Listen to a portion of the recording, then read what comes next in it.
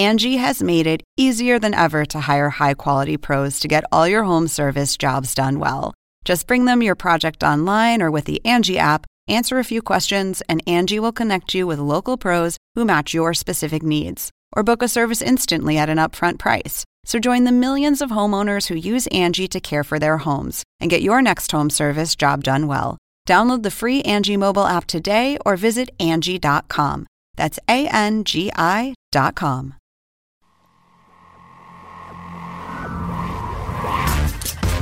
Welcome to this week's play-by-play of the Hang Time Podcast. Joining us now, TNT analyst Kevin McHale. I tell you what, for Vikings fans, Green Bay playing the Bears is like, do you want to get hung or do you want to get shot? With your hosts, Elliot Anderson stuffed it down behind his head.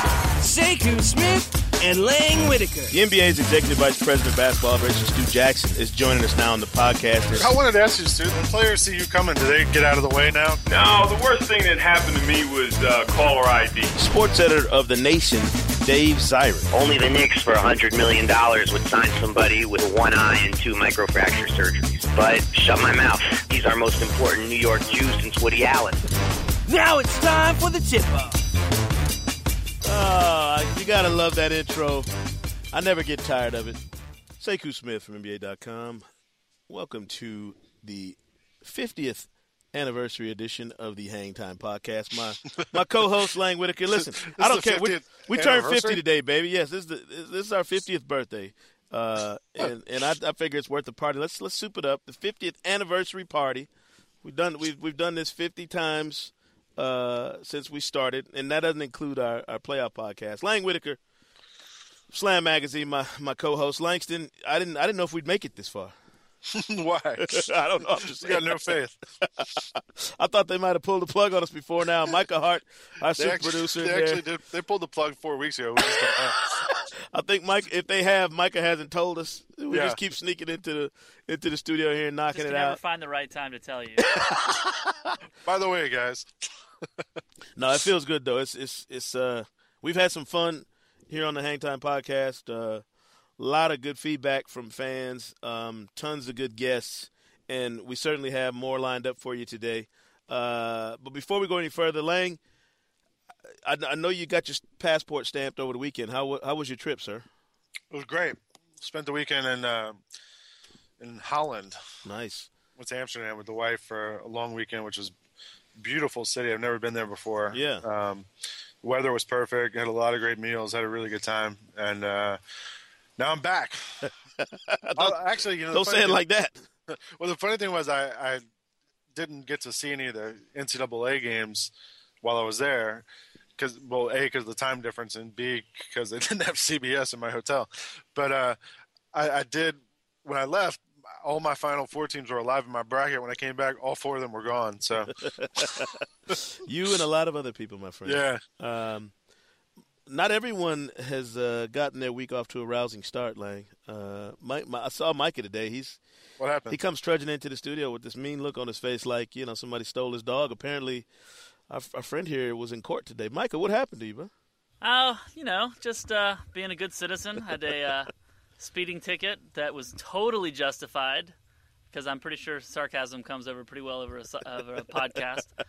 It's such a racket. I went in this morning for my court date, and at least 75% of the people there to pay speeding tickets were going 41 and a 25 in a school zone. And it just seems like that's a little too much of a coincidence to me. But hey, you know what you could have done? Not gone 41 and exactly. 25. How about you didn't speed? That's what I'm saying. I don't think I'm starting to think that I wasn't speeding now that everybody was going 41 apparently. That's all right. Listen, you'll get over it. Slow down. Way to be a good citizen. Stay in your lane. Yeah. The thing I'm most angry about is that it was a $19 charge to pay by credit card. How much was it? Or do you not want to say? Well, it was almost $200 in total, but the fine itself was only like $120. So right. Watch your speed. They get you with the fees. Just watch your speed. Slow down. Yeah, watch your speed, buddy. I'm just going to take a bike from now on. Yeah. It's a school zone. Can we get Segway as a sponsor of the podcast, maybe? I'd use that. I could live with that. I think I might pay money to see Micah riding a Segway around town. So would Micah. Well, listen, we in addition to this being the 50th episode of the Hang Time Podcast, got some great guests lined up. Guys, it's Final Four week in the March Madness NCAA tournaments for both men and women. So we'll definitely dive into some of that later on here in the show. But last night, big game in Cleveland, Lang. Did you get a chance to watch the Cleveland Cavaliers knock off the Miami Heat? I did indeed. And I started this debate last night on Twitter and almost got myself in some serious trouble. But I watched the fourth quarter. My next-door neighbor and I, Carl Bluen is my next-door neighbor, great guy, New Orleans native, and we sat at his house and watched the the second half of the game together. Because I told him, I said, "Hey man, I'm gonna come over to your house. Let's watch the end of this game and see if Cleveland can hold on." Halfway through the fourth quarter, it kind of hit me. I was like, "Man, LeBron is passing up shots. He looks timid. He's not being aggressive. He had like Christian Ainga and Anthony Parker guard him at times and was not going to the basket. I mean, it just seemed apprehensive to me, and he had missed some shots, so I don't know if that was part of it. I made the foolish mistake of saying it and writing it on Twitter, and the flood of responses was insane. Like people telling me, can't believe you're going off on LeBron. He's got a triple-double. What more do you want him to do? Now, the debate comes in the numbers, and I've heard these stats and how you make peace with those with what you see during the game, what you watch. Right. Was I wrong to criticize LeBron in that way? To me, the thing I noticed really was how much more energetic Cleveland played. Mm-hmm. Not so much. I mean, he did have a triple-double. I know. That's what I'm saying. It's hard to you feel bad knocking him, but I thought the guys on Cleveland looked. I mean, comparing this to that first time they played, it was a totally different team, and they had a different attitude. Right. And, they deserved to win that game. They played really hard. Right. You're always such a glass half full kind of guy. Yeah. I mean, I felt bad after that. I was like, man, maybe I'm being a little too harsh, Mike. I didn't know if. I'm a good compliment to you, though, in that way. I just think that was kind of like the Super Bowl for Cleveland. I mean, They got that win. They don't have to win. I mean, I guess there's not that many games left, but it seems to me they don't need any more wins this season. Well, thanks, Micah. They may not get any more, No, it was just interesting, because LeBron has been – that's the one thing a lot of people like to bang on him about is that, hey, he's not a guy who comes through, and with these clutch performances in the fourth quarter, which I think is nonsense. I think if you look over the course of his career, you don't win as much as LeBron has and not be a clutch player. Right. But that last night, it kind of hit me at one point. I thought, man, they went so long without him making a play or making a shot, and anywho. Big games coming up as well. Thursday night game on TNT, Lang. The Dallas Mavericks and the Los Angeles Lakers. A game I'm really looking forward to watching because these guys are locked into a fight for that number 2 spot. Well, the other game's good too. And I was going to say, in the other game before that, you go ahead. But it's a great lineup on TNT. Boston, San Antonio. Exactly. Two teams that have struggled a little bit lately. That should be interesting to watch too. We talked about this on the beat yesterday on NBA TV. Do you think the Celtics is it time to panic? I don't know if it's time to panic. I said you could be concerned. Yeah, you can start biting your nails. I don't know if it's time to panic. But even then, I don't think if you're a Celtics fan, you should be that concerned. A, they've got all these veteran guys. B, you remember last year I think they were 3-7 their last 10 games heading into the postseason, and they still made it to the finals. Well, the Lakers were 3-8, I think, in the last 11. It goes hand in hand. These are teams that know how to turn it on. Yeah, and I think of turning it up when there's obviously things. Well, San Antonio has the injuries right now, but with Boston, there's obviously things they need to improve on offensively and defensively. But I don't think they're in a tailspin out of control right now or anything. Yeah. Well, I mean, they could be the Knicks. I mean, you talk about a team that was in full blown panic mode. In the last few days. That was one thing you probably missed when you were out of town is how bad. I mean, it got even worse than before you left. I mean, it was some of the stuff that was coming out of New York, over the weekend before they finally ended that losing streak and kind of got the monkey off their back just a little bit. Right. It was bordering on crazy. Some of the stories and rumors you were hearing about what was wrong with the Knicks and who was rumored to, be on their way out. It's like, come on now. I mean, do you think we panic a little too much about all these teams? Yeah. Well, especially now. This time of year, yeah. Most teams have like 8 or 9 games left, 7 or 8 or 9, and right. Playoffs are right around the corner, and everyone's anxious right now. Yeah. I'm really looking forward to seeing how this plays out and what kind of matchups we end up with in the first round, because there's some potentially great matchups floating around out there. If we went by what it looks like right now, okay, as of this minute, you can find the playoff pictures. A totally disingenuous, lick for the home team here at NBA.com. You can get on our playoff picture page, and you can see whatever the matchup is at this moment. If the playoffs started today, Eastern Conference first round, Lang, Bulls and Pacers, Celtics, Knicks, Heat, Sixers, and Magic, Hawks. That Celtics-Knicks one jumps out at me. Yes. Just for headlines, if nothing else, and the attention that will be paid to that. But I think that Philly-Miami would be interesting. The way Philly's played, it could be really interesting. I think that could be a really interesting series to watch. And, I mean, the one series out of all these, we didn't even go through the West, but the one that I think could be just fantastic to watch would be Oklahoma City, Denver. Well, yeah, if you look at the West, it's the Spurs, Grizzlies, Lakers, Hornets, which would be really interesting. Yeah. Mavericks and Trailblazers, which I would love to get a chance to see some of that. And then, like you said, that Thunder Nuggets, and the Nuggets have played really well since Carmelo Anthony and Chauncey Billups got traded away. And the Thunder is a team that a lot of people think could be the dark horse pick in the West after getting Kendrick Perkins and Najee Muhammad, those guys. Lang, if we're talking potential upsets, who would you think had the best chance to upset somebody in a first round series if you're one of these bottom 4 teams in either conference? It's a great question. I'm looking through right now. If I had to pick one, well, one that we haven't mentioned, no one's talked about, and it's not. What about Atlanta, Orlando? Do you think there's a chance? I mean, the Hawks got swept by them in the past, but yeah, I mean, they lead the season series right now.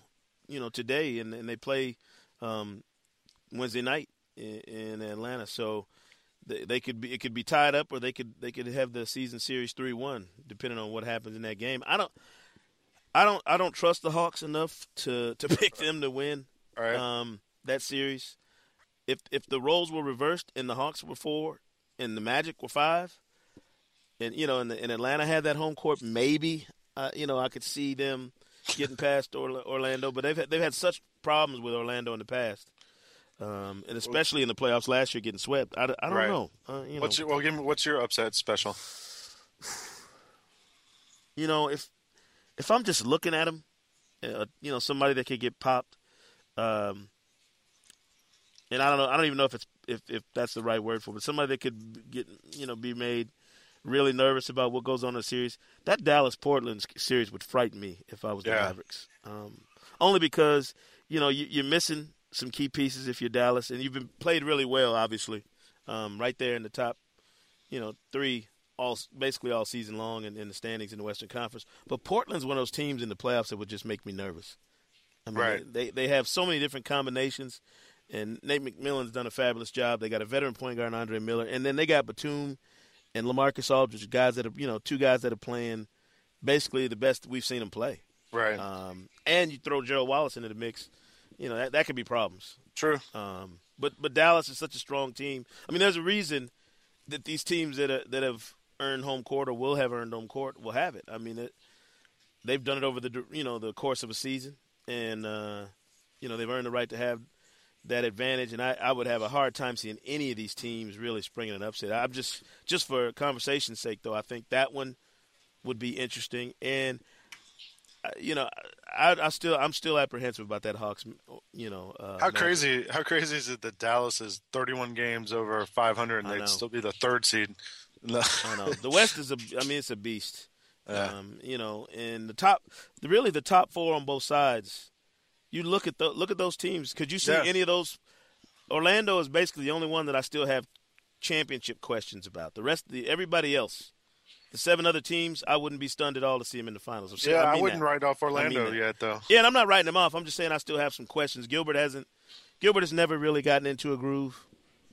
since he got down there, and I'm really wanted to see Hito and Gilbert and Jason Richardson play and kind of take that team to another level. And really, to me, it's been Dwight Howard more than it's been any of the new additions they've had. So, but it's just interesting. We're jumping the gun a little bit on the playoffs here. We still got a few regular season games left to get done with here. But I think we're like a lot of other people. We're anxious to see how these teams are going to get off, and get into each other come playoff time. So our first guest on the show today is a guy we just talked about. I'm glad we're talking to him after I mentioned that the Mavericks might be a team that should be on the lookout, because I don't want him getting upset with me. But we got a special guest who's got some March Madness connections, as well as some ties, obviously, to that Mavericks team that's going to be on TNT Thursday night in that doubleheader here. And we got to give a major shout-out to Micah Hart, our super producer, for working the lines and getting these great guests lined up for us. But our first one here is a guy we've been wanting to talk to all season. Joining us now on the Hang Time podcast, the special 50th edition birthday episode, we got Caron Butler of the Dallas Mavericks, formerly of the UConn Huskies. Caron, thanks for joining us, man. Thanks for having me. Yeah, big week, obviously, for your Huskies and your Mavericks. The Huskies in the Final Four again. Mavs got the Lakers Thursday night in a big game. Talk to me a little bit about this UConn basketball team. And I know with all the alums running around the NBA, you guys probably are tweeting and emailing and texting each other about it. How good is this to see Jim Calhoun and this team in the Final Four? It's a great feeling, just to, see the guys go out there and play their heart out and, get out what they put in. And, Coach Calhoun's a great coach. He's getting the most out of kids' ability. And, Kemba Walker is just, playing out of his mind right now. Caron, did you guys see this coming at all? I mean, I know you cheer for your team, but did you think this was going to be a Final Four team? I mean, I'm a guy that roots UConn all day. Right. Whenever we do brackets or anything, I'm just, in my heart, whether it's, selfish or whatever reasons, I just can't cheer for nobody else. I'm always rooting for my Huskies, and, my bracket looking real good. I'm assuming you got bragging rights in the locker room right about now, too. Oh, I'm the only one saying it, especially after we ran through Arizona. Jet was really mad. I like how he said, my bracket's looking really good, and he laughed. Like he knew. Exactly. Hey, Caron, what do you think about Kemba Walker? He's been chatted about quite a bit, with the tournament, especially the Big East tournament, as a pro. Like, how do you see him translating his skills to the NBA game?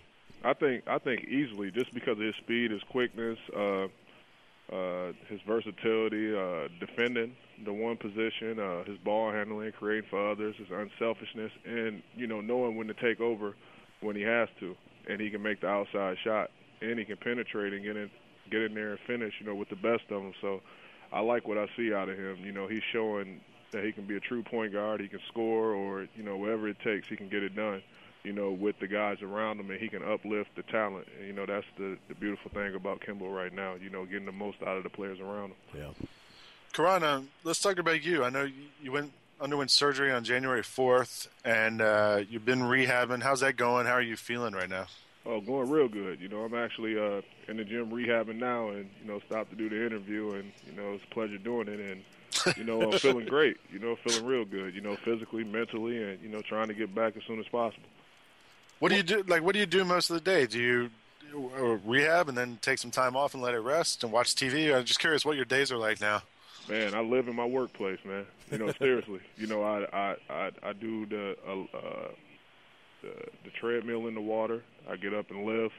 Do the hyperbaric chamber every day.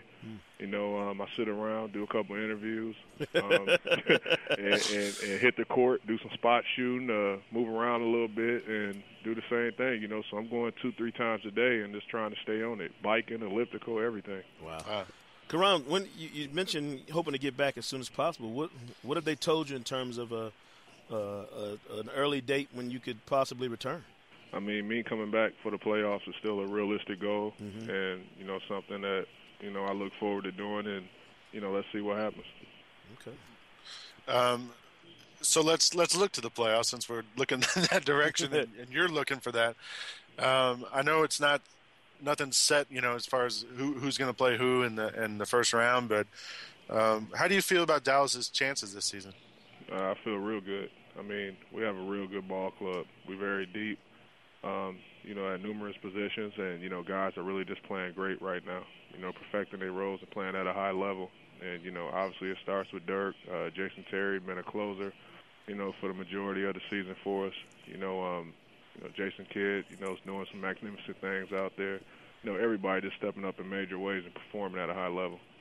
Caron, there's been a healthy debate going on around the MVP discussion this year and who that guy should be. That's interesting. Yeah, I mean, I think it should be a peer vote. I don't know why the players don't vote on that, because I think it would be a much more authentic vote if it came from the players. What would your ballot look like if you had an MVP vote? I mean, and this top five in no order. Obviously Kobe Bryant's always up there because, Kobe Bryant, one of the best skilled players ever to play the game. Mm-hmm. The Lakers are still, one of the top-tier teams, back-to-back champs. Mm-hmm. So, you always got to put him in the mix. Obviously, Dirk, Derrick Rose right there, mm-hmm. LeBron James, Dwayne Wade, mm-hmm. Kevin Durant, and we'll leave it at that. Yeah. I know you said this is no particular order, but you did mention Kobe Bryant first. Should we read anything into that or no? I mean, it's just, Kobe's been doing it, sometimes you take for granted, Yeah. Sometimes when guys are so great and so consistent over the years, you take for granted of what you're seeing. So you got to always, just remember what this guy is doing on a night-to-night basis. And, he's not having, no days off. He just continues to bring it, night in and night out. Then you look at LeBron, to still do that with, two superstars on the floor with him. Mm-hmm. His numbers is, still just outrageous. And then, Derrick Rose, not having a consistent sidekick all season long. Right. And he's performing at an extreme high level. Carlos Boozer being in and out with injury, Joakim Noah, being out, and Luol Deng, being healthy for a full season, performed at a high level. And obviously you look at Dirk, doing what he's doing, and, the math, right there. No, that's true. And, it's funny. So many people have talked about what could, possibly transpire in the playoffs. If you come back, do you feel like the Mavericks obviously get a huge boost and maybe that changes whatever playoff fate may be in store for that team? I mean, I don't want to toot my own horn. Go ahead. We don't mind. If I come back healthy, it changed the scope of everything. So we'll see what happens. Right. I like that. What do you bring if you come back healthy, Caron? I mean, obviously I'm going to bring, scoring, leadership, defensive presence as well at the 2-3 position, and, another guy that can, get it done, on both ends of the floor. And, I'm a guy that make my teammates better as well. So you have numerous guys out there like that. We're a dangerous squad to contend with. No doubt about it. Well, man, a big game tomorrow night, obviously. The UConn Huskies in the Final Four. If they get to that Monday night game, should we expect to see you somewhere in that crowd in Houston? You're going to see me Saturday. Dallas the hop, skip, and the jump, so you're going to see me in the crowd already. Oh, that's good. So it's just a great accomplishment for the men and women. Let's not leave out the women, because they balling at an extreme high level. True. That's Maya right. Moore, man, she's That's unbelievable, man. Maya Moore. Yeah, we were at Slam. We had a meeting today, and we were talking about Maya Moore and how no one really talks about her because everyone's focused on the men. But I mean, you've seen a lot of good female players come through UConn through the years. How do you rate Maya against all of them? Well, I mean, I would have to say Diana Taurasi is the best, female player that I've seen. She used to play pickup with the fellas. But on the same note, Maya Moore, Nikisha Sells, Rebecca Lobo, mm-hmm. They all right there, they all right there scratching the surface. And, let's see what happens when Maya, comes to the next level and perform at a high level. If she can win a couple of chips on this level, then you're talking about her and Diana. Yeah. Mm-hmm. That's interesting. I would imagine that you won't be the only alum in those stands Saturday night. Have you guys talked about getting together down there and meeting up? I mean, I already know they're going to come out because, Emeka was already out at the last game, and Jake Bosco as well, so I'm pretty sure the guys going to be flocking in. Ray's always a guy that, will make his way to the big games, but I'll be there. Pretty sure Ben and Charlie and some of those guys will come as well. But it's just a great moment, for our franchise and for our family at UConn. No doubt about it, man. Well, listen, we appreciate it. Listen, next time we talk to you, I'm hoping it's after a playoff game when you get done doing a little business, man. That's what's up. All right. We appreciate it. Caron Butler joining us, man. Thank you so much. All right. Care. I already liked him before we got a chance to talk to him on the podcast, Lang, but down to earth dude, Totally. Those are my favorite kinds in the league, man. It's good luck to Caron Butler coming back from that knee injury, and hopefully we get a chance to see him in the playoffs doing his thing. Again, Lang, I mentioned that we were going to have some guests on the show today that had some NBA and March Madness ties, certainly with the Final Four in Houston this weekend. Caron Butler and that UConn Husky crowd and all those guys from UConn that are in the NBA, one of the few schools that could really rival them for what they've done at the college level, and then the players they've put into the NBA is the University of Kentucky. And a guy that you and I both have come across over our years and watched him play it extensively. No longer actually in the NBA, but actually in the D League. Antoine Walker, playing nowadays with the Idaho Stampede, and our friend Randy Livingston, who was on an early episode of the Hang Time podcast here with us. We're gonna get him on here next, Lane, because I'm curious what it looks like to him, seeing Kentucky under yet another coach, reaching the Final Four and really playing at a high level. And also like to kind of ask him what he thinks of this NBA season and pose our MVP question to him as well. So, Antoine Walker, like I mentioned, joining us now on the Hang Time podcast. Twan, how you doing, man? Hey, how you doing? I'm good. Good. Sekou Smith here and Lang Whitaker from Slam Magazine with me as well, man. First and foremost, man, how's the season going with the Stampede? It's going good. Got this weekend coming up to see if we can get in the playoffs, but we got down. When I got down here, we was behind the 8 ball. We was on 8, so worked our way back close to 500. So we're gonna see if we can get in the playoffs, but it's going good. How are you feeling, Swan? How's your game coming around? Oh, good. It's been going good. Enjoying back playing, enjoying the opportunity to play again. The competition here in the D League is real good. Guys play hard every night, so it's been fun just competing and playing again. So I've enjoyed it. Twan, we talked earlier with Caron Butler, and he didn't sell any wolf tickets about what was going to happen at the Final Four this weekend. But we imagine that the Kentucky and UConn alums in the NBA have probably been in touch with each other a little bit about what might go down this weekend in Houston. I actually wish they could have had an opportunity to play in a championship game. I think it would have been better. Right. Not taking anything away from VCU or Butler, but it should be good. I think this has been a surprise year, I think, for Kentucky, just as far as, to lose first 5 guys in the first round and to come back the way they did this year to be in the Final Four, I think is a compliment to Coach Calipari. But just the players, the young guys, they responded well. In the 2 games, they beat Ohio State and North Carolina back-to-back. You can't ask for anything more than that. So this is a special year. Right. Twan, we all know you're a Chicago guy, but did you follow Kentucky growing up? Did you know about like the Wildcat Nation that travels around and what a big deal it is there? No, when I was getting recruited in high school, I just loved their style. I was a huge Jamal Mashburn fan.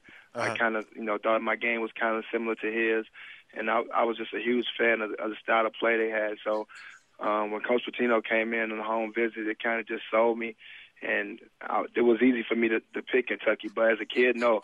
For me, as a kid, a Chicago kid, I was more of a DePaul fan, a Notre Dame fan, Illini. Them are the teams that I pretty much followed as a kid growing up in college. Twan, it cracks me up now. I see Tony Delk sitting on that bench at Kentucky. And, I feel old seeing him sitting over there after watching you guys play, in the Final Four and win a championship. I mean, what is that like for you now to sit back and see these young kids basically following in y'all's footsteps?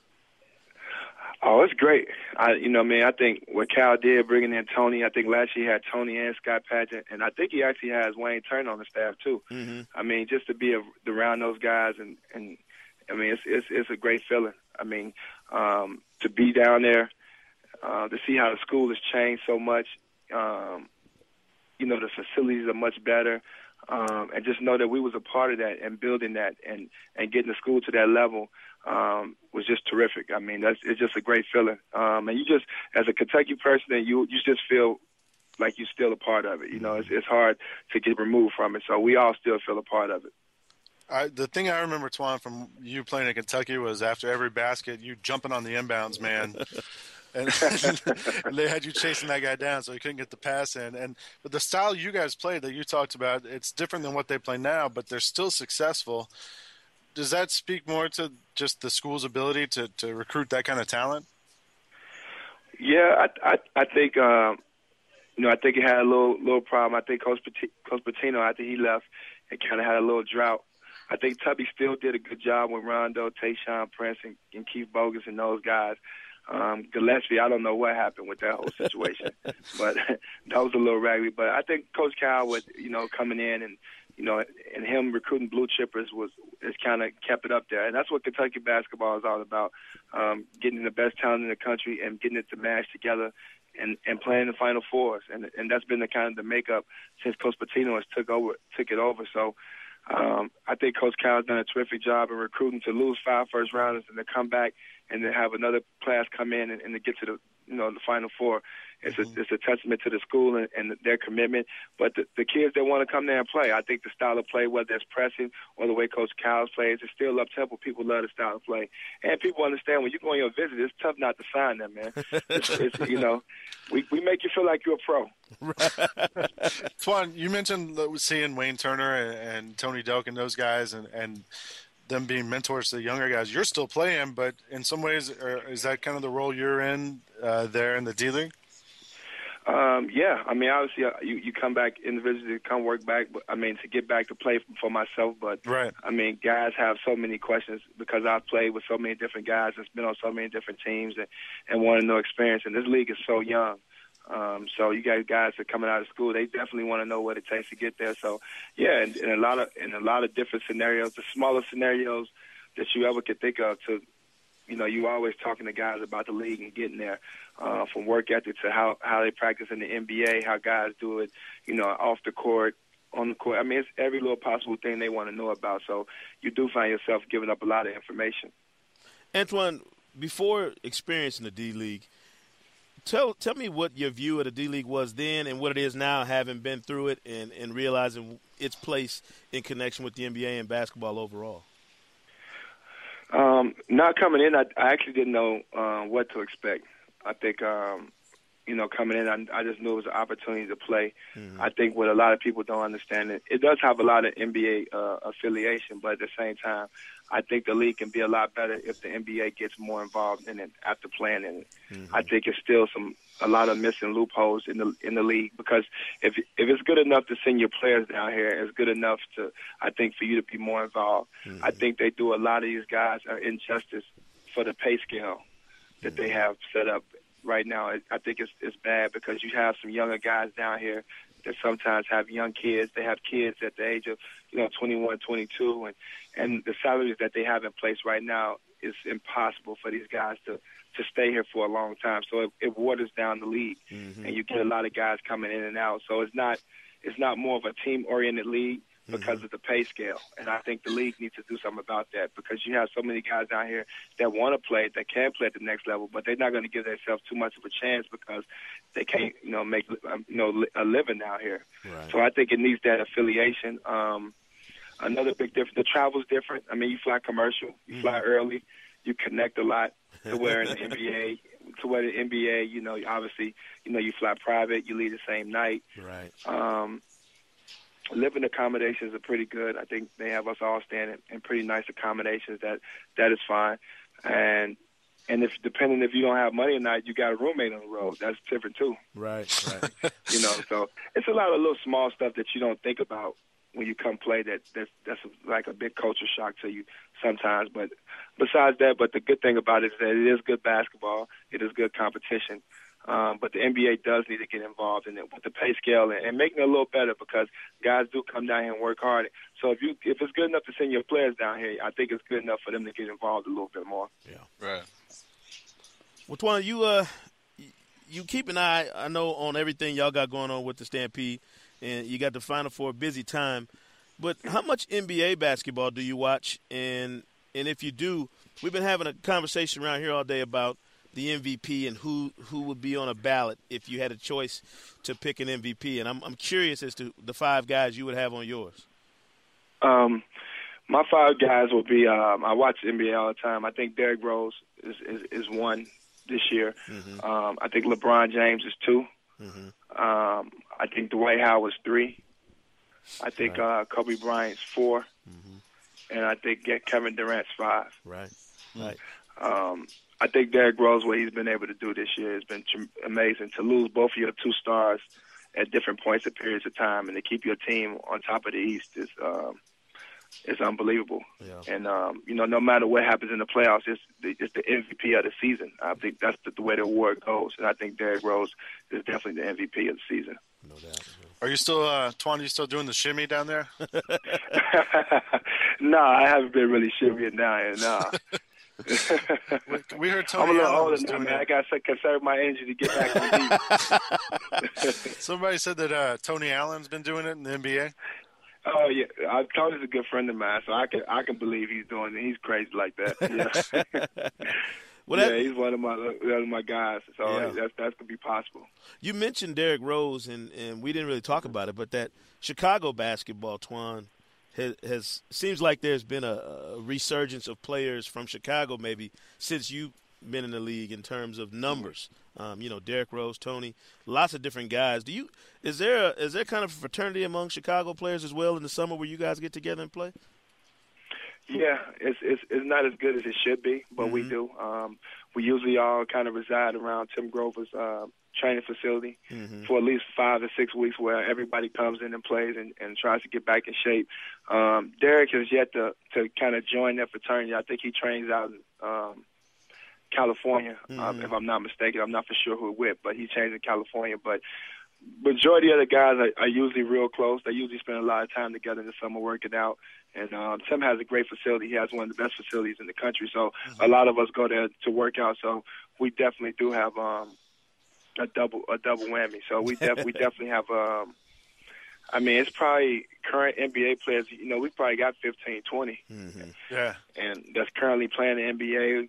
And then if you add, the guys that have, played 2-3 years in the league and may be out, we can get up to 25 guys. So we get good workouts in the summer. Right.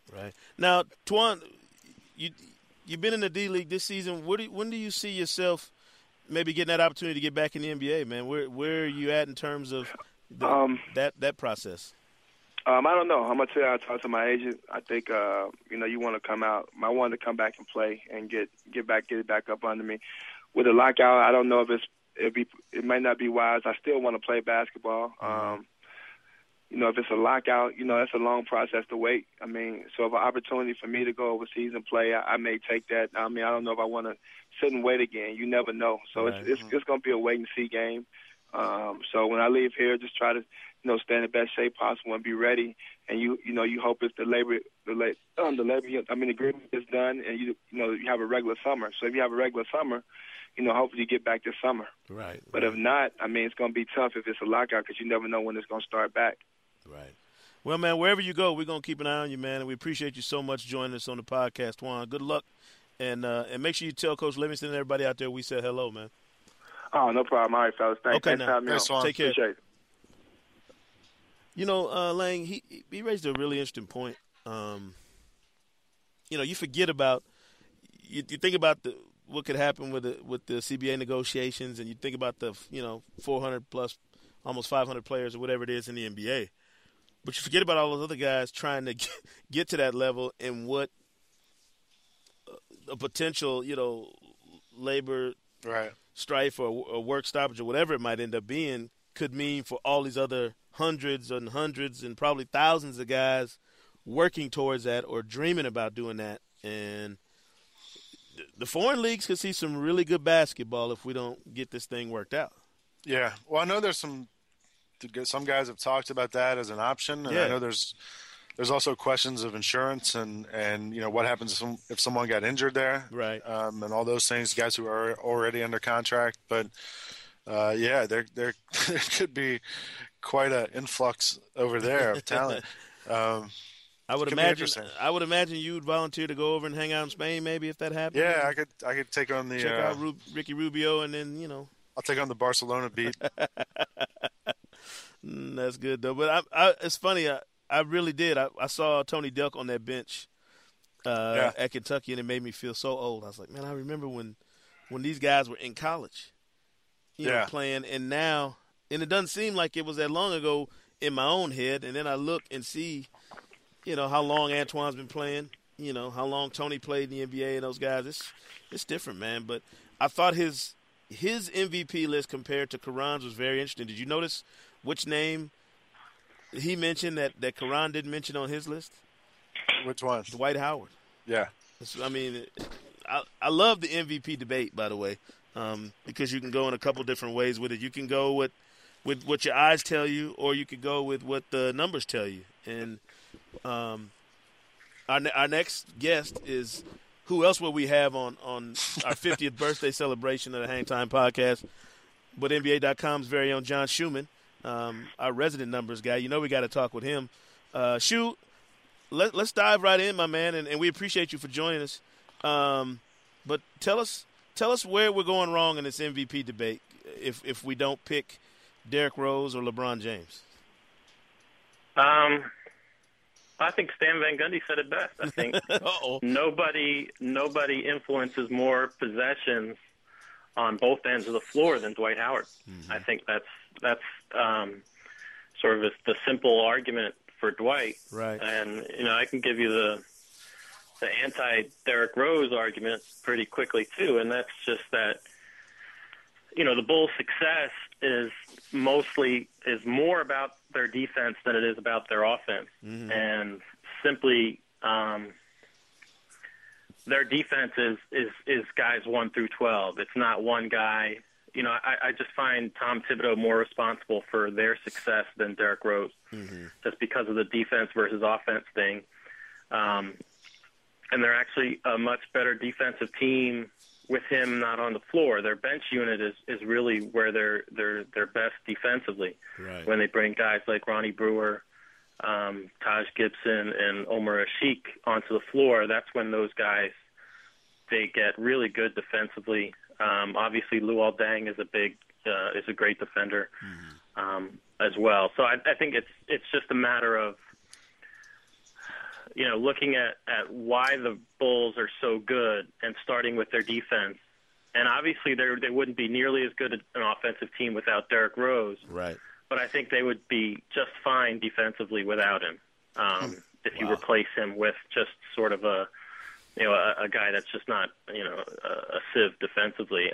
And he definitely deserves credit for becoming a better defender this year than he was last year. And I think he's definitely improved. And I'm not saying he's a negative influence on their defense. I just think if you take him off that team, they're still going to be a great defensive team because it's 1 through 12, and it's the other guys on the floor that are helping them defensively. Right. I understand that argument. I'm just wondering though, you don't just play one end. Their defense is great, true, but they got to have something else on the other end, and he is the catalyst for everything else on the other end, is he not?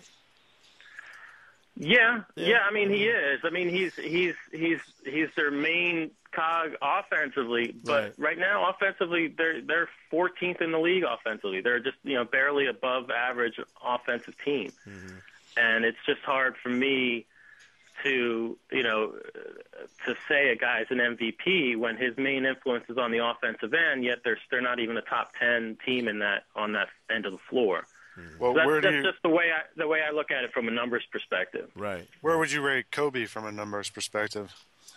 I think he's up there, especially. He's really turned it on since the All-Star break. They've only lost once since the break, and the last I looked, he was number one in plus minus since the All-Star break. He is, obviously he's not the most efficient scorer in the league, but obviously they're a better team with him on the floor. But I think it's tough. I think Gasol also deserves, a lot of credit for the Lakers. If you're just looking at the players, I think Gasol is almost right there with Kobe as far as, how much credit each guy deserves for their success. I mean, when you look at Gasol's numbers, on and off the floor, I mean, he's just as important as Kobe's been. Schuh and I. And the other thing is, the other thing I like is you got to look at teammates like that. I mean, right. And it's hard to, even if you're just looking at Defensive Player of the Year and you look at the Bulls, okay, they're the best defensive team, but it's really, like I said, it's guys 1 through 12. Mm-hmm. And then you look at the Lakers and their success, and it's just, you have Kobe, you have Gasol, and you have Lamar Odom, 3 guys who all have had great years. And you look at the Heat, and you have LeBron and Wade and Bosh, and who all deserve some sort of recognition. But then you look at the Magic, and that's why I always lean towards Dwight Howard, is you look at the Magic, and I mean, Jameer Nelson is having an off year. I mean, and once you get past Jameer, I mean, what do you have? Right. It's they've got 2 different supporting casts, and neither one has performed all that well. Right. I don't know. It's weird to me because I know I'm saying we like we did it. But I know MVPs have been handed out in the past to guys who were great on one end and maybe not great on the other. Steve Nash. Nash comes to mind, but yeah. And I'm saying I don't know how you. The thing is with Nash and him being a great offensive player is the Suns had number 1 offense in the league, and that's why they were so great. Right. Is because of their offense, and Nash was the obviously the biggest factor in that, mm-hmm. And yes, Mike D'Antoni deserves credit for that too. But right. Nash, I think it was 8 until this year. I think it was 8 straight years where Nash was on the number 1 offensive team in the league, and that goes back to when he was with Dallas. Mm-hmm. So I mean, he took the number 1 offense from Dallas and then became had the number 1 offensive team in Phoenix. So that's the difference between Nash and Rose mm-hmm. is that the Suns were great because of their offense. The Bulls are great because of their defense, and that's sort of the one difference between those 2 guys that I see. And I think the Magic, they're not as good defensively or offensively as they were last year, but they're balanced, and they're a more balanced team than the Bulls. And I just see them, and obviously Dwight doesn't have the support on either end of the floor that Rose does, especially with on the defensive end with Chicago. Right. Do you think if Chicago wasn't in the conversation and in the hunt for that top seed in the East, that maybe Rose's MVP movement wouldn't be as strong as it is? I don't know. I can't tell you because I don't think he's the MVP. So you'd have to ask. No, I mean I'm just saying people, probably, but you'd have to ask the people who think he's the MVP. Because if. For me, I don't look at that. I would look at the top, 10 teams and then look at, when I break down the numbers, I look at, how they are with him, that guy on the floor versus where they are without him not on the floor. Why is that team so good? Mm-hmm. And then look at the player's influence. I mean, the other thing is, and it's a valid point, and I think Mark Stein tweeted it the other day, is that, the other 14 guys on that roster don't buy into what Thibodeau is selling unless Rose does, to start. Mm-hmm. And there's that intangible aspect to it that this guy's the leadership part of it, that you can't quantify. And I'll admit you can't really quantify that, but I still think that the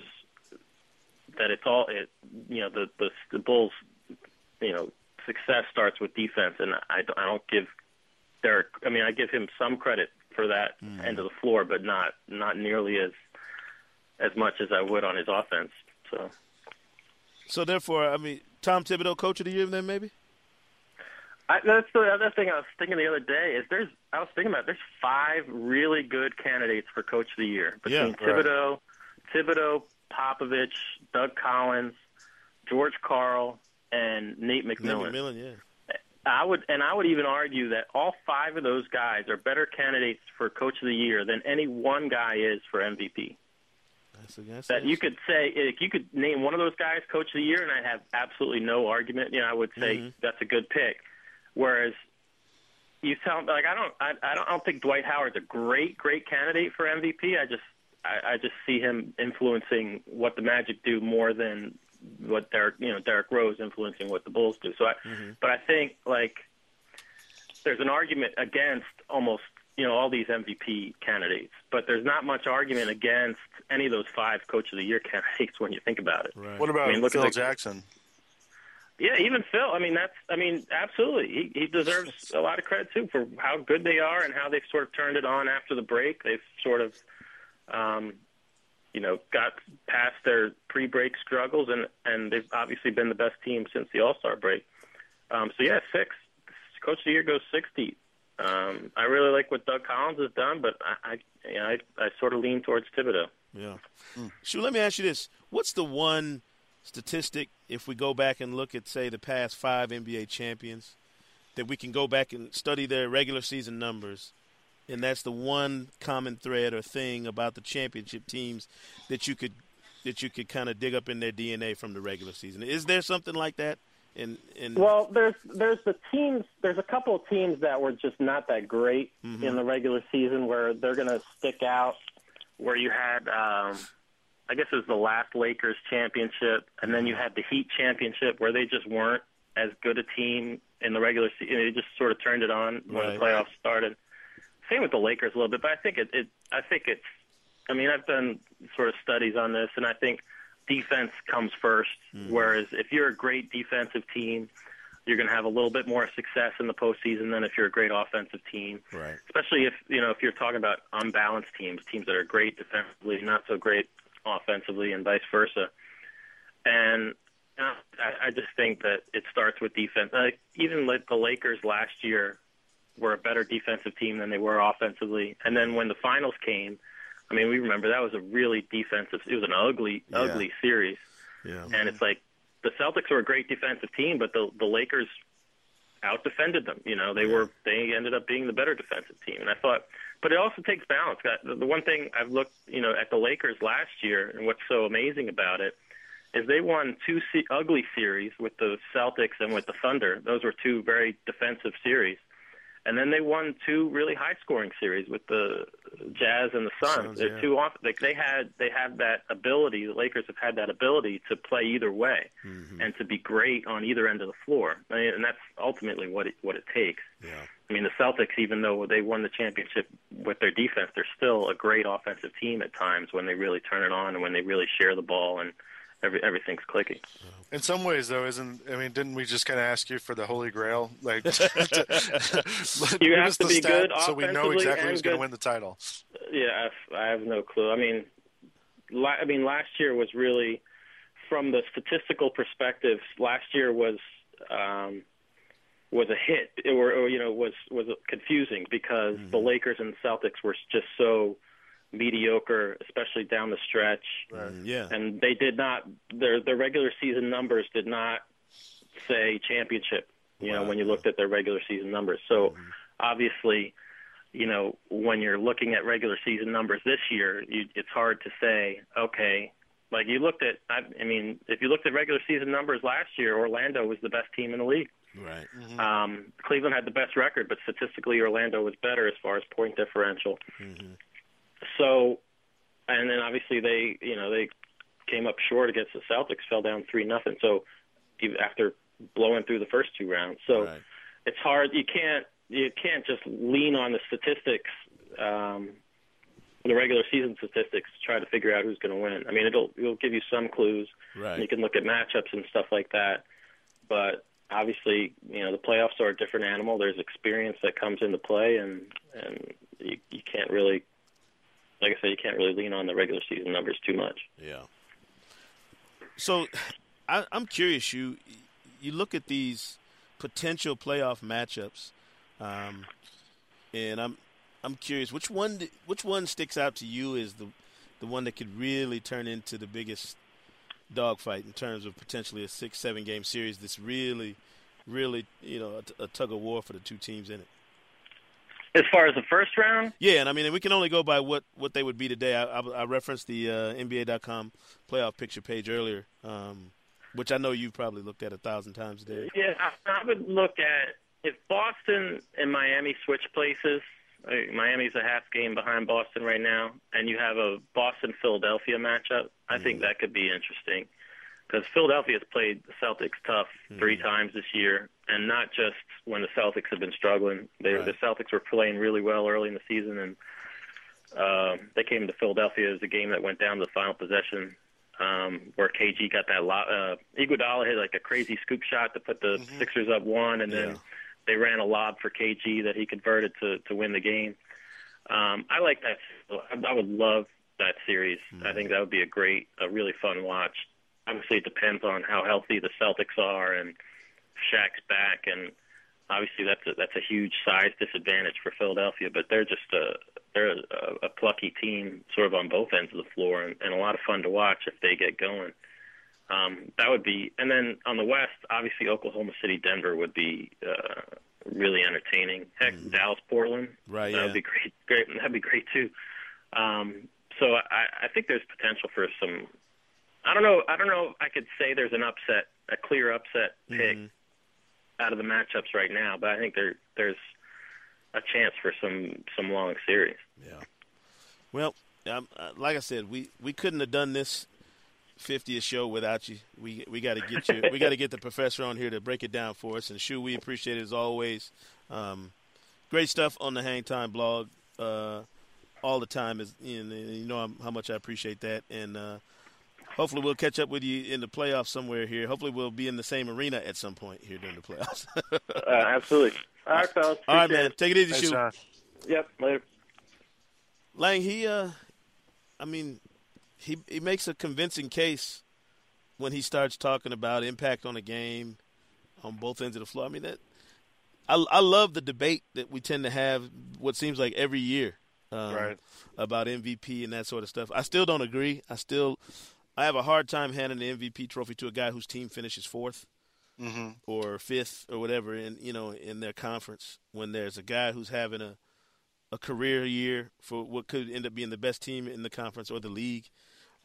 So the stat crowd is going to have to give me some more evidence to not think Derrick Rose should win this thing. And I like I said, I keep hearing these two sides banging the drum. Like I talk to scouts and see scouts at games, and I ask them the same question. They all say Derrick Rose, Derrick Rose, Derrick Rose. And then that the guys on the stat side will tell you in a heartbeat that Rose is not the key to what's going on in Chicago. So it's very interesting. I haven't decided. I've been thinking a lot about it, but I haven't made up my mind. Yeah.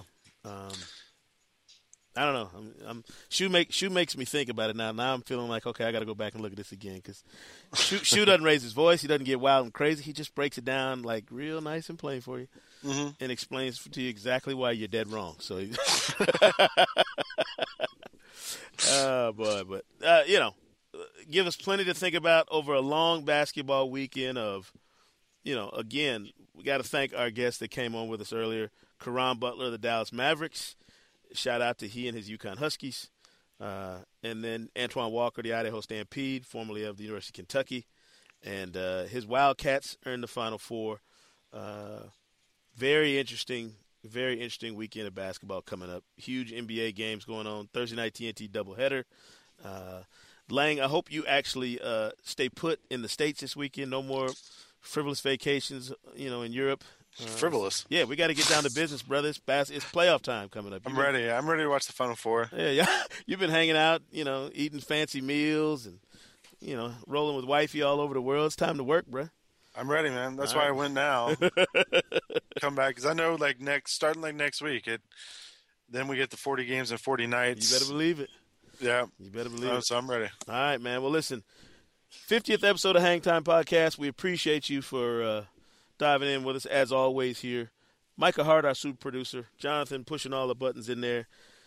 Lang Whitaker, my co-host. This is Sekou Smith, and we will see you next time. Later. Thanks for listening to the Hang Time Podcast. To download more episodes of the show, visit the iTunes Music Store. Be sure to check out the Hang Time blog on NBA.com. And for more of Lang, visit SlamOnline.com. You can follow Sekou and Lang on Twitter at Sekou Smith NBA and Lang Whitaker. The Smyrna Spartans have yet to get on Twitter, but we'll let you know when they do.